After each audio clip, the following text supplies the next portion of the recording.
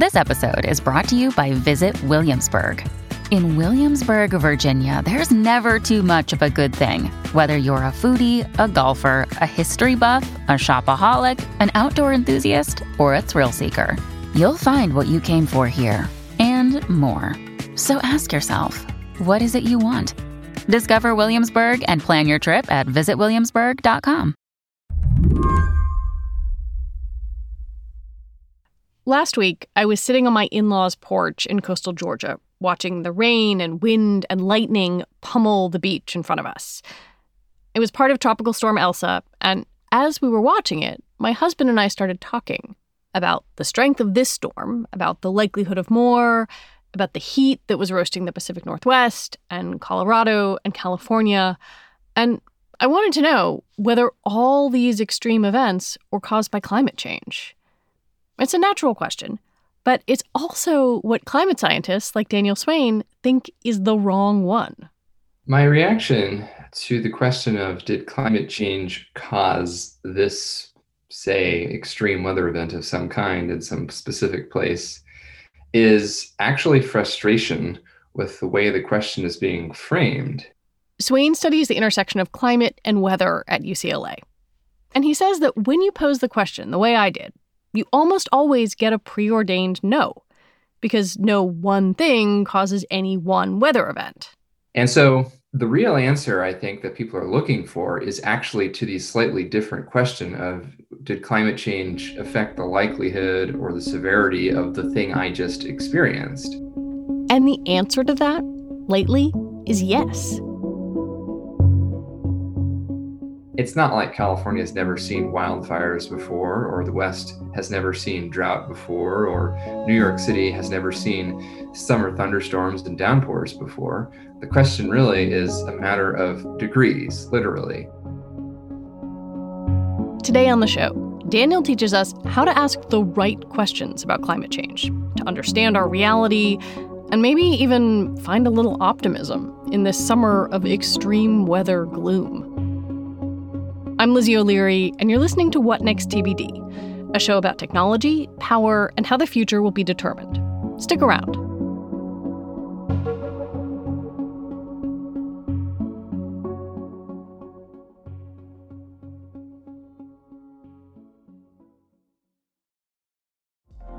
Apple Card is the perfect cashback rewards credit card. You earn up to 3% daily cash on every purchase every day. That's 3% on your favorite products at Apple, 2% on all other Apple Card with Apple Pay purchases, and 1% on anything you buy with your titanium Apple Card or virtual card number. Visit apple.co/card calculator to see how much you can earn. Apple Card issued by Goldman Sachs Bank, USA, Salt Lake City branch. Subject to credit approval. Terms apply. Our bodies come in different shapes and sizes, so doesn't it make sense that our weight loss plans should too? That's the beauty of Noom. They build a personal plan that factors in dietary restrictions, medical issues, and other personal needs so your plan works for you. Noom doesn't restrict or shame when you want to treat yourself. Their flexible program focuses on progress instead of perfection. You don't have to give up carbs or anything. And with their daily lessons, you can learn something new about your food choices every day. After just a few days of using the app, I learned how to recognize cues for overeating and how to choose the right foods to feel full. Stay focused on what's important to you with Noom's psychology and biology-based approach. Sign up for your trial today at Noom.com. That's Noom.com. And check out Noom's first ever cookbook, The Noom Kitchen, for 100 healthy and delicious recipes to promote better living. Available to buy now wherever books are sold. In thinking about the past few weeks, we've just been inundated with heat. The heat dome, heat emergencies, marine die-offs. Is there anything about this summer that feels different to you? I would say yes. This year, globally, really shouldn't have been an extraordinarily hot year, at least in recent terms, because this is a La Nina year, which essentially means that the water temperatures in the eastern tropics were significantly below average, which usually means the US and the world in general are a little bit cooler on an annual basis than they otherwise would have been. We're not seeing that this year. In fact, this is tracking to be one of the warmest years on record globally. And we just experienced the hottest June on record across global land areas. But I think closer to home in the United States, and in particular in the Western US, this has just been a really miserable start to summer, where many, many places have experienced not just the hottest temperature on record for the date, but the hottest temperature that these locations have ever recorded, in many cases in over a century of record keeping. These two things are happening simultaneously. These big spikes in local temperatures, what we refer to as weather, and then the overall warming, climate. And the point of asking the right questions is understanding how they come together. All of this makes me think about this question of weather versus climate. We started by talking about the connections between the two, and I wonder what you would say is the more helpful way to think about the differences and the relationships between weather and climate. So really the way I increasingly like to think about it is that climate is weather in aggregate, if you will. It's not individual weather events necessarily, but if you scale up and look at a lot of different individual weather events across time and space, that's what climate is. And climate change, in a lot of cases, is important, not so much because of the linear incremental trend. No human or ecosystem will ever experience the global mean temperature, for example. We talk a lot about it, 1.5 degrees of warming, 2 degrees of warming targets. But those aren't important unto themselves. They're important because they're an indicator of what the weather and other Earth systems are doing. So I like to live a little dangerously and mix my weather and my climate intentionally, but deliberately and cautiously. You know, one of my roles is to sort of bridge that temporal and spatial gap and talk about extreme weather in the context of long-term climate change. What's the risk in sort of thinking of weather and climate separately, of staying with that framing? Well, I think there's a couple of key problems if we maintain some really strict separation between weather and climate, as had been the case for a while historically. One of the biggest gaps in public perception, especially in the US surrounding climate change, is that it isn't affecting me or me as the individual. There's actually a lot of broad societal recognition that climate change is real and is a problem. So correctly, people on average across the political spectrum actually realize this. But what's really interesting is that far fewer people believe that climate change is affecting them personally. And I think that's probably because for a long time, folks were hearing just sort of this climate change in this nebulous, abstract future sense, rather than actually the climate has already changed in ways that are tangible outside your window, but no one's really describing it or quantifying it. Some of Daniel's work does just this, quantifies the effects a warming planet may have had on extreme weather. It's called extreme event attribution. Scientists build mathematical models to show two scenarios, extreme weather with climate change and without. Essentially, what we do is ask, well, let's assume for a moment that climate change had no influence on any of these events at all. So there's a forest fire and it's just a forest fire. Yeah, there's a forest fire or there's a heat wave and it's just a heat wave and there's no contribution from climate change.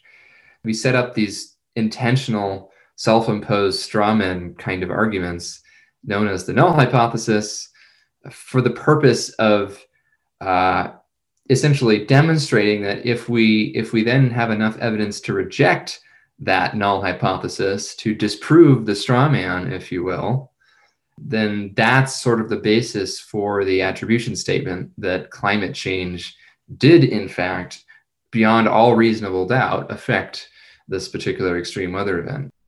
An example of this just happened in the past few weeks. A group of 27 climate scientists analyzed the recent heat wave in the Pacific Northwest and published research saying it would have been virtually impossible without climate change. that's a classic example in general. And it's a classic example partly because the most clearly attributable physical event type are extreme heat waves. The reason for that is that it's directly a question of temperature. So sometimes we'll be talking about other kinds of events, heavy downpours or hurricanes that are related to temperature, but you're actually still trying to quantify something that is not directly temperature itself. Temperature can influence the amount of rainfall or the strength of a hurricane, but not directly. In the case of heat waves, it's just a matter in a lot of cases of quantifying how much worse the heat wave was made or how much more likely the heat wave was made by climate change. You run this weather blog that looks at California, and I wonder, when you look at the temperatures on there and the wildfires on there, I mean, I just took a quick scroll through them. Is there anything on there now that isn't influenced by climate change? It's an interesting philosophical question, because if you took whatever was happening in the globe right now and then just added a fraction of a degree of temperature change in either direction, warming or cooling, so just 0.05 degrees to every location on Earth right now, you would fundamentally alter what the weather patterns on Earth would be a couple of weeks from now. One way of thinking about that is because climate change, global warming, has already detectably influenced the climate, at least at a minimum, through rising temperatures everywhere on Earth, then in a certain sense, every weather event is influenced by climate change in some way. Now, it doesn't always mean that it's in the same direction. Some of these may be more like the butterfly effect, where you're adding the ripple on the pond and it's evolving differently than it would have otherwise. And so what extreme event attribution is really doing is trying to discern those systematic changes from those more random perturbations. We're not seeing more extreme cold waves, for example, globally, but we are seeing more extreme heat waves. When it comes to extreme downpours, for example, even in places where precipitation isn't increasing on average, we're seeing more of these intense bursts of precipitation. So some things are not necessarily changing in a systematic way, but other things are. And sort of being able to discern which is which is sort of at the heart of extreme event attribution.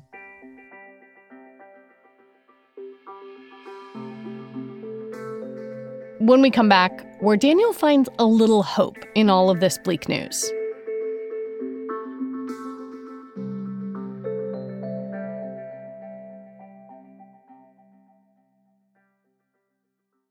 Hey everybody, it's Neil. I've got some huge news. Decoder is moving to Mondays and Thursdays. We're adding a second episode to the show.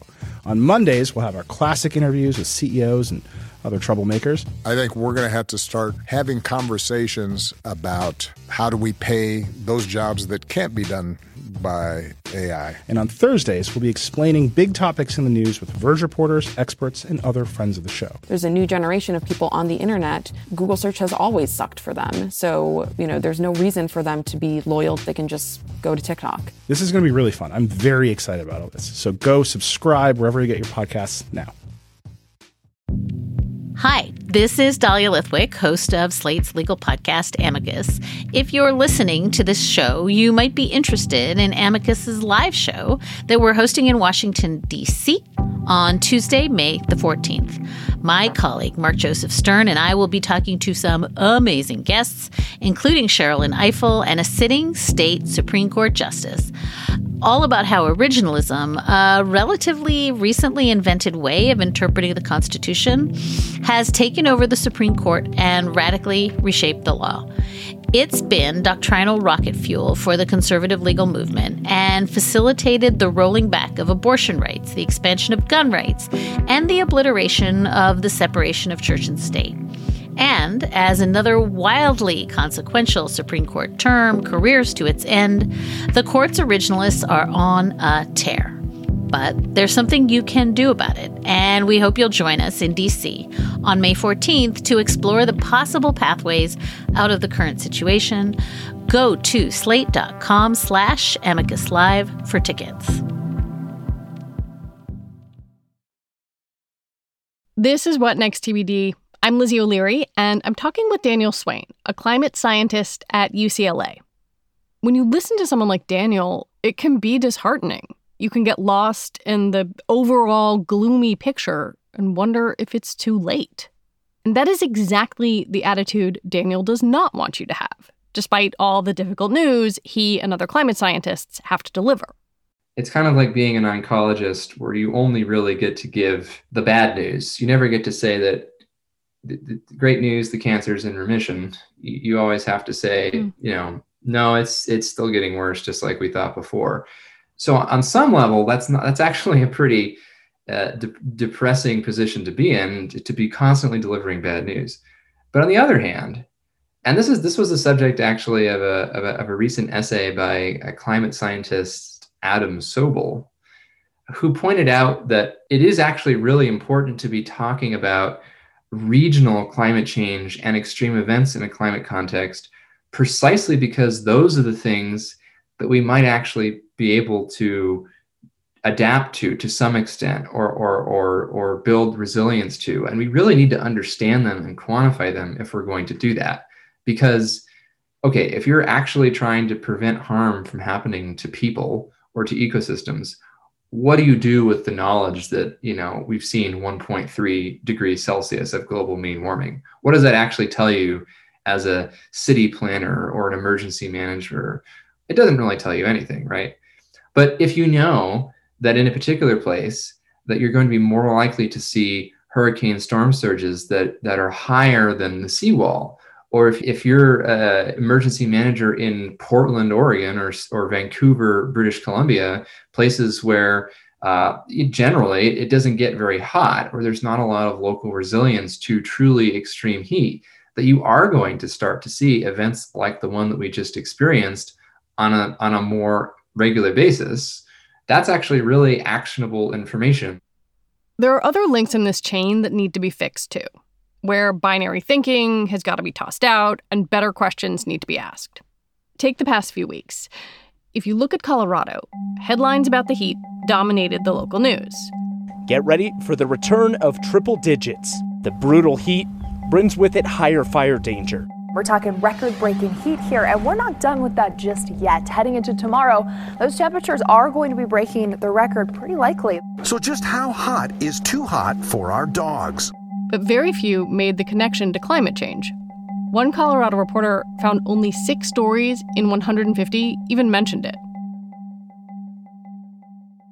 Drawing those connections can help illustrate the reality that we are all living in and help people take local steps while politicians wrangle about the bigger picture. We still have to solve the underlying problem of global warming, though. So oftentimes this will be framed in terms of, do we need to mitigate climate change? Do we need to bring climate change to a halt by bringing our carbon emissions to zero? Or do we just need to adapt? And of course, I think you probably can predict where I'm going with this. It's not an either or question. It's an and situation where we need to be aggressively working to solve the underlying problem of climate change by bringing emissions rapidly to zero. And then also, in the meantime, because there already has been harmful warming and there will be further harmful warming before we solve the underlying problem, we also need to be doing that adaptation. It's kind of this interesting place where the big macro questions, we kind of know what we need to know. We know that global warming is real, that we're causing it, and that it's a big problem. But on the local level, the details are still uncertain, yet really important. So what do you think of a broad stroke measure like the European Commission's plan? They just said we're going to reduce emissions of greenhouse gases by 55% by 2030 compared to 1990 levels. That is a big political lift, but that's one of those kind of macro strokes that you're talking about. Yeah, I mean, the only way we're going to solve this is through increasingly grand macro strokes. I mean, that's just the scale of the problem. It's not a problem that can be addressed at the local level. It gets harder and harder to implement large changes in society if you have to do it very fast versus slowly. We're kind of losing the opportunity to do some of these things slowly now because we still haven't really bent the carbon curve in any meaningful way as of 2021. We still can. The good news is we are still in control of the climate system. And it is always remarkable to me the degree to which the science suggests that's still the case, once we pull the plug on carbon emissions, we will stabilize the climate pretty quickly. That's the good news. But we haven't done that yet. It's not that we're on a runaway train where the brakes don't work. We're just on this train that's careening downhill. The brakes are perfectly fine, but the conductor's just deciding not to use them. I've been listening to you talk, and you are so thoughtful and measured and sort of considered in everything you say. How are you not screaming all the time? Well, maybe I am on the inside. I hearken back to I believe it was the Japanese theme park advisement during COVID to please scream on the inside rather than expelling your lung contents into the air around other people on the roller coaster. But I think that as a scientist, I have a personal fascination with the system. So if this were just some microcosm existing in isolation that didn't affect people or ecosystems, then it would just be really fascinating to watch this evolve in a petri dish, right? The problem is it's us. This is our world. These are our lives that we're talking about. It's actually this constant tension between being interested in what's happening intellectually as a scientist and being horrified by what that means for the world that we all inhabit. I'm constantly talking about all of this. It's sort of all-consuming, actually. And so it's not just a matter of the public communication and speaking to folks like you and to journalists, but it's also a matter of having these conversations with policymakers and people who are actually implementing or should be implementing the kinds of changes that we need to see. And so I guess that this is our way of screaming.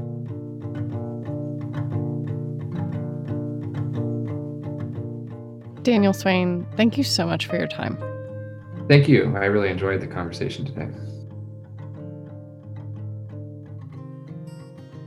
Daniel Swain is a climate scientist at UCLA, and he runs the blog Weather West. That is our show for today. TBD is produced by Ethan Brooks, and we're edited by Tori Bosch and Allison Benedict. Alicia Montgomery is the executive producer for Slate Podcasts. TBD is part of the larger What Next family, and is also part of Future Tense, a partnership of Slate, Arizona State University, and New America. If you want to learn a little bit more about how we got to where we are in the climate crisis, I recommend listening to Tuesday's episode of What Next, which is all about how Exxon gets its way. Mary Harris will be back next week. I'm Lizzie O'Leary. Thanks for listening.